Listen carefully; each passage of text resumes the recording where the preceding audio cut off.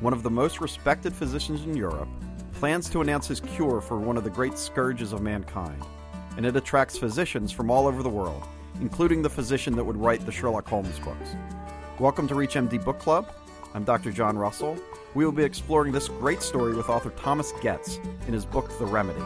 Thomas, welcome to the show. How did you get interested in this story? So it started back in 2005 when my father sent me a copy of the New England Journal of Medicine, which was a thing we had delivered to our house every week. And in that issue, there was a little essay, a page and a half, about this encounter between Robert Koch and Arthur Conan Doyle and this odd historical footnote. And I thought, there's a story in there. There might be a book in there, in fact. I just kind of had it in my back pocket for about 8 years until I finally decided to go ahead and do something about it. So as physicians, we always heard about Koch's postulate, but never really heard a whole lot about who was Robert Koch. Can you expound upon who he was? So at the beginning, Koch was just a country doctor and a medical man in an age where medicine was not given much shrift. People didn't think it was much good for anything. And so he very much became a kind of self-made scientist. He got a microscope and he started inspecting the blood of local farm animals, and all of a sudden he found himself at the forefront of the dawn of the microbial age. He was a pioneer of bacteriology and was one of the first to, in fact, prove beyond a shadow of a doubt that germs could cause a thing called disease. And all of a sudden that opened the door to a whole new conception of medicine and a whole new conception of what humanity could do against disease. So he kind of became a little bit of a scientific rock star, did he not? Kind of starting to follow some of his seminal theories? Yeah, a rock star in the most boring possible way, I suppose. To the extent that he was kind of a reticent German. You know, he had a very high, reedy voice, very nasal voice, and was not much of a presence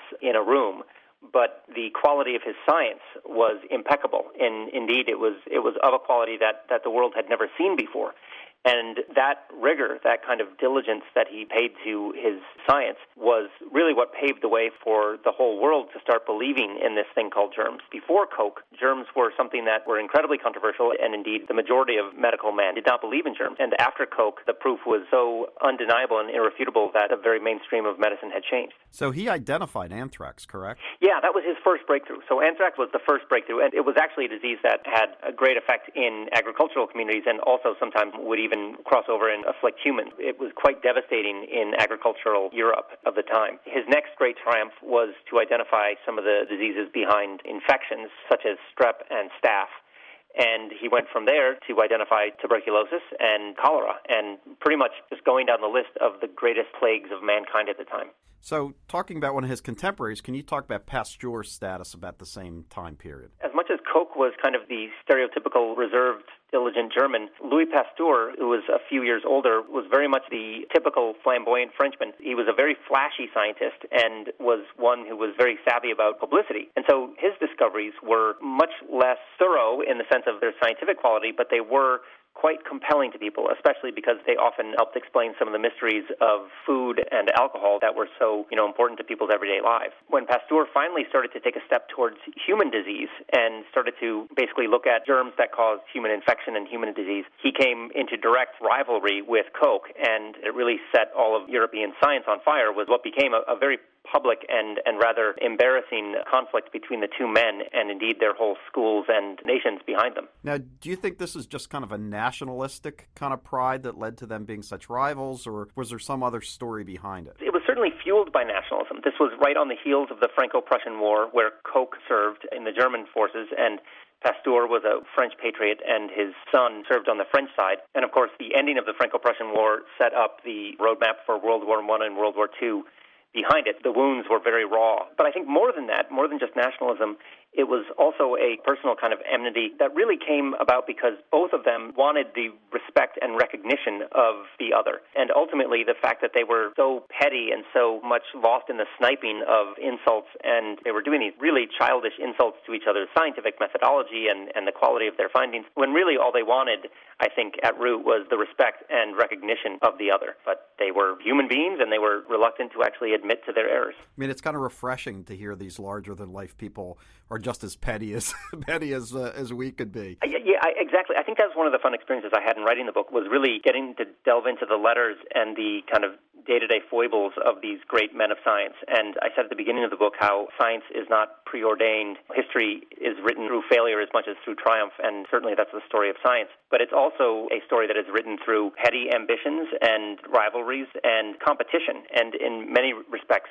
that competition between Pasteur and Koch was what propelled this great age of science and really propelled the world into the age of modern medicine. So we have a lot to thank for the small-mindedness that they were showing at the time. If you're just tuning in, you're listening to ReachMD Book Club, and we're discussing the book The Remedy with author Thomas Goetz. I think anthrax really epitomizes kind of Koch and Pasteur, kind of the rivalry. Could you want to just kind of talk through kind of how each of them approached anthrax? So Koch was first to identify anthrax. He was able to identify the bacteria. And then a few years later, Pasteur came along and actually had developed a vaccine for anthrax, a vaccine that would work on livestock. And as important as Koch's discovery of the bacteria, of the cause was, it was far more useful and much more of a triumph to actually come up with a vaccine or something that would stop the disease. And so that ability of Pasteur to actually go the next step beyond causation, but to actually create some kind of curative or preventive agent, was one that he showed first with anthrax and then a few years later with rabies, which was another disease that would afflict livestock and would often cross over in quite horrible ways to humans.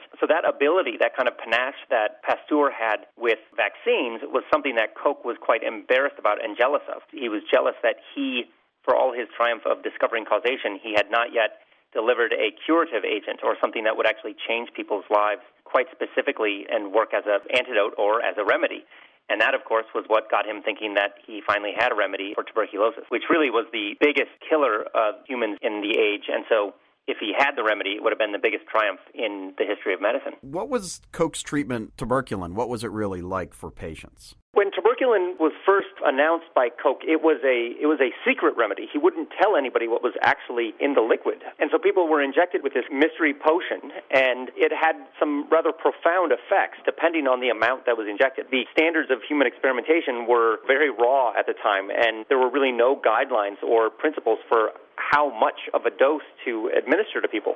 So when they were dosed with these full syringes of the tuberculin, which was in fact dead TB bacteria, so it actually provoked this really quite profound immune response in the body by people who had been exposed to TB, which was to say pretty much everybody in the population at the time. And the effects were rather immediate and rather violent. People were overcome by nausea, by vomiting, by diarrhea. They were incredibly flushed. They had a very high fever for hours or sometimes days. Sometimes, in fact, the dose was so strong and the effect was so strong that people died of the treatment itself.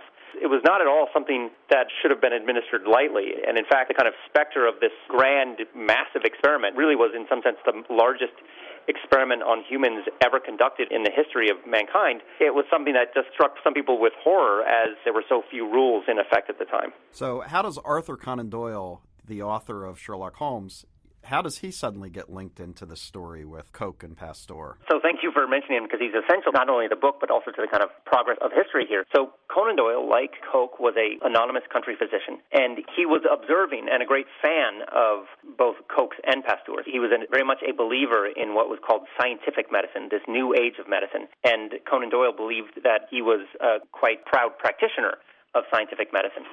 So Conan Doyle was engaged. As he tried to make his way as a writer, he would occasionally write essays explaining to a general population what was so important about Koch's discoveries and Pasteur's discoveries. And he, in many ways, became a translator for the general public of this new kind of science that otherwise was quite arcane and quite bound by the doors of a laboratory. So that was Conan Doyle's first role, was as a translator, and then ultimately, through the character of Sherlock Holmes, he really took these notions of science and this notion that science can solve problems, can help people, imbued it in this scientific detective, and with that character of Sherlock Holmes, really helped the idea of science go mainstream. So Conan Doyle then wants to travel to hear Koch talk about his remedy for tuberculosis? Right. This is the high point of the story and of the book, where Robert Koch announces that he has a cure for tuberculosis, his remedy, and that it will be demonstrated in Berlin. And so the world comes flocking to Berlin all at once. Part of the flow is Conan Doyle, who decided that he wanted to witness history up close and personal. And so he talked a London newspaper, into assigning him a story. He made his way quickly, dashed over to Berlin from London, and was there at the scene. And I'll spare some of the details, which were fun to spell out in the book. But ultimately,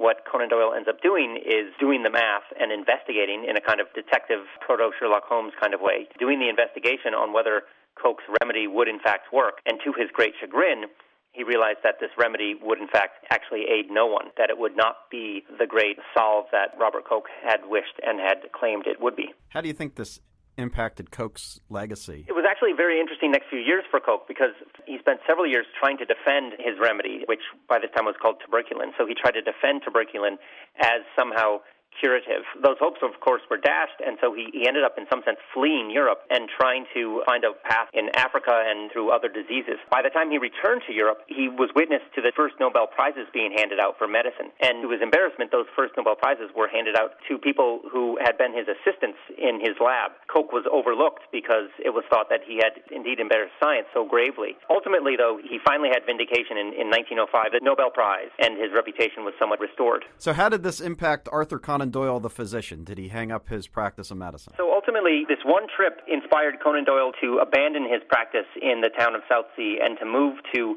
London, where he gave a half-hearted effort to trying to be a physician, but ultimately was inspired just to write the story and started writing these Sherlock Holmes stories, which became his calling card. He immediately struck a note with the populace of England and Europe, and he was on his way to becoming the famous man we know today. So Conan Doyle went from being a medical writer reporting on what Koch was doing to a fiction writer? So he, like a lot of people, was captivated by all the literature of the day. There was a huge kind of eruption of publications, magazines, newspapers in the late 19th century, and Conan Doyle saw an opportunity to participate. He had gone into medicine very much as a family obligation, but his passion was writing. And for many years, he tried just to kind of do it on the side, and he wrote scientific publications for The Lancet and the British Medical Journal.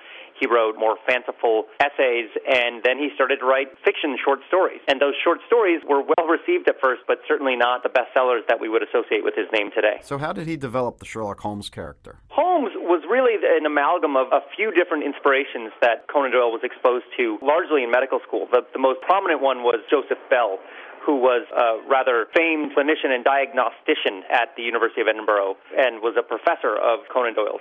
Bell could spot somebody's origins by the dirt on their shoes and get the cut of their brig, so to speak, by virtue of what would be, to most people, indistinguishable characteristics.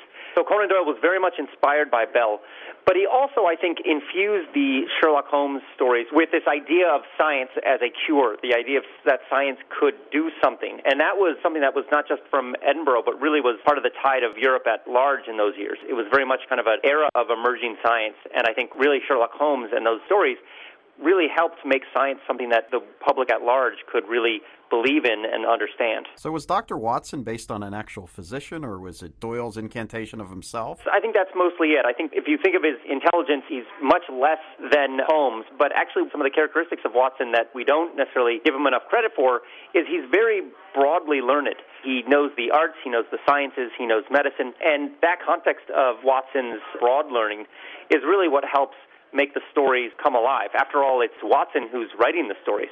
So I think very much in Watson, Conan Doyle saw himself. What was the impact of Sherlock Holmes on the populist view of science in the society of the day? Late 18th century was an age of science, and it was an age when really for the first time science could bring discoveries that really impacted people's lives. This was a few decades after Darwin, a few decades after the great discoveries of paleontology, all of these kind of amazing things where the natural world seemed to be opening up in all sorts of ways. But those discoveries, even the kind of great, profound insights of Darwin, didn't change the day-to-day lives of ordinary people. And that's what was starting to happen in the late 19th century in medicine. A lot of that was through the work of scientists like Robert Koch and Louis Pasteur.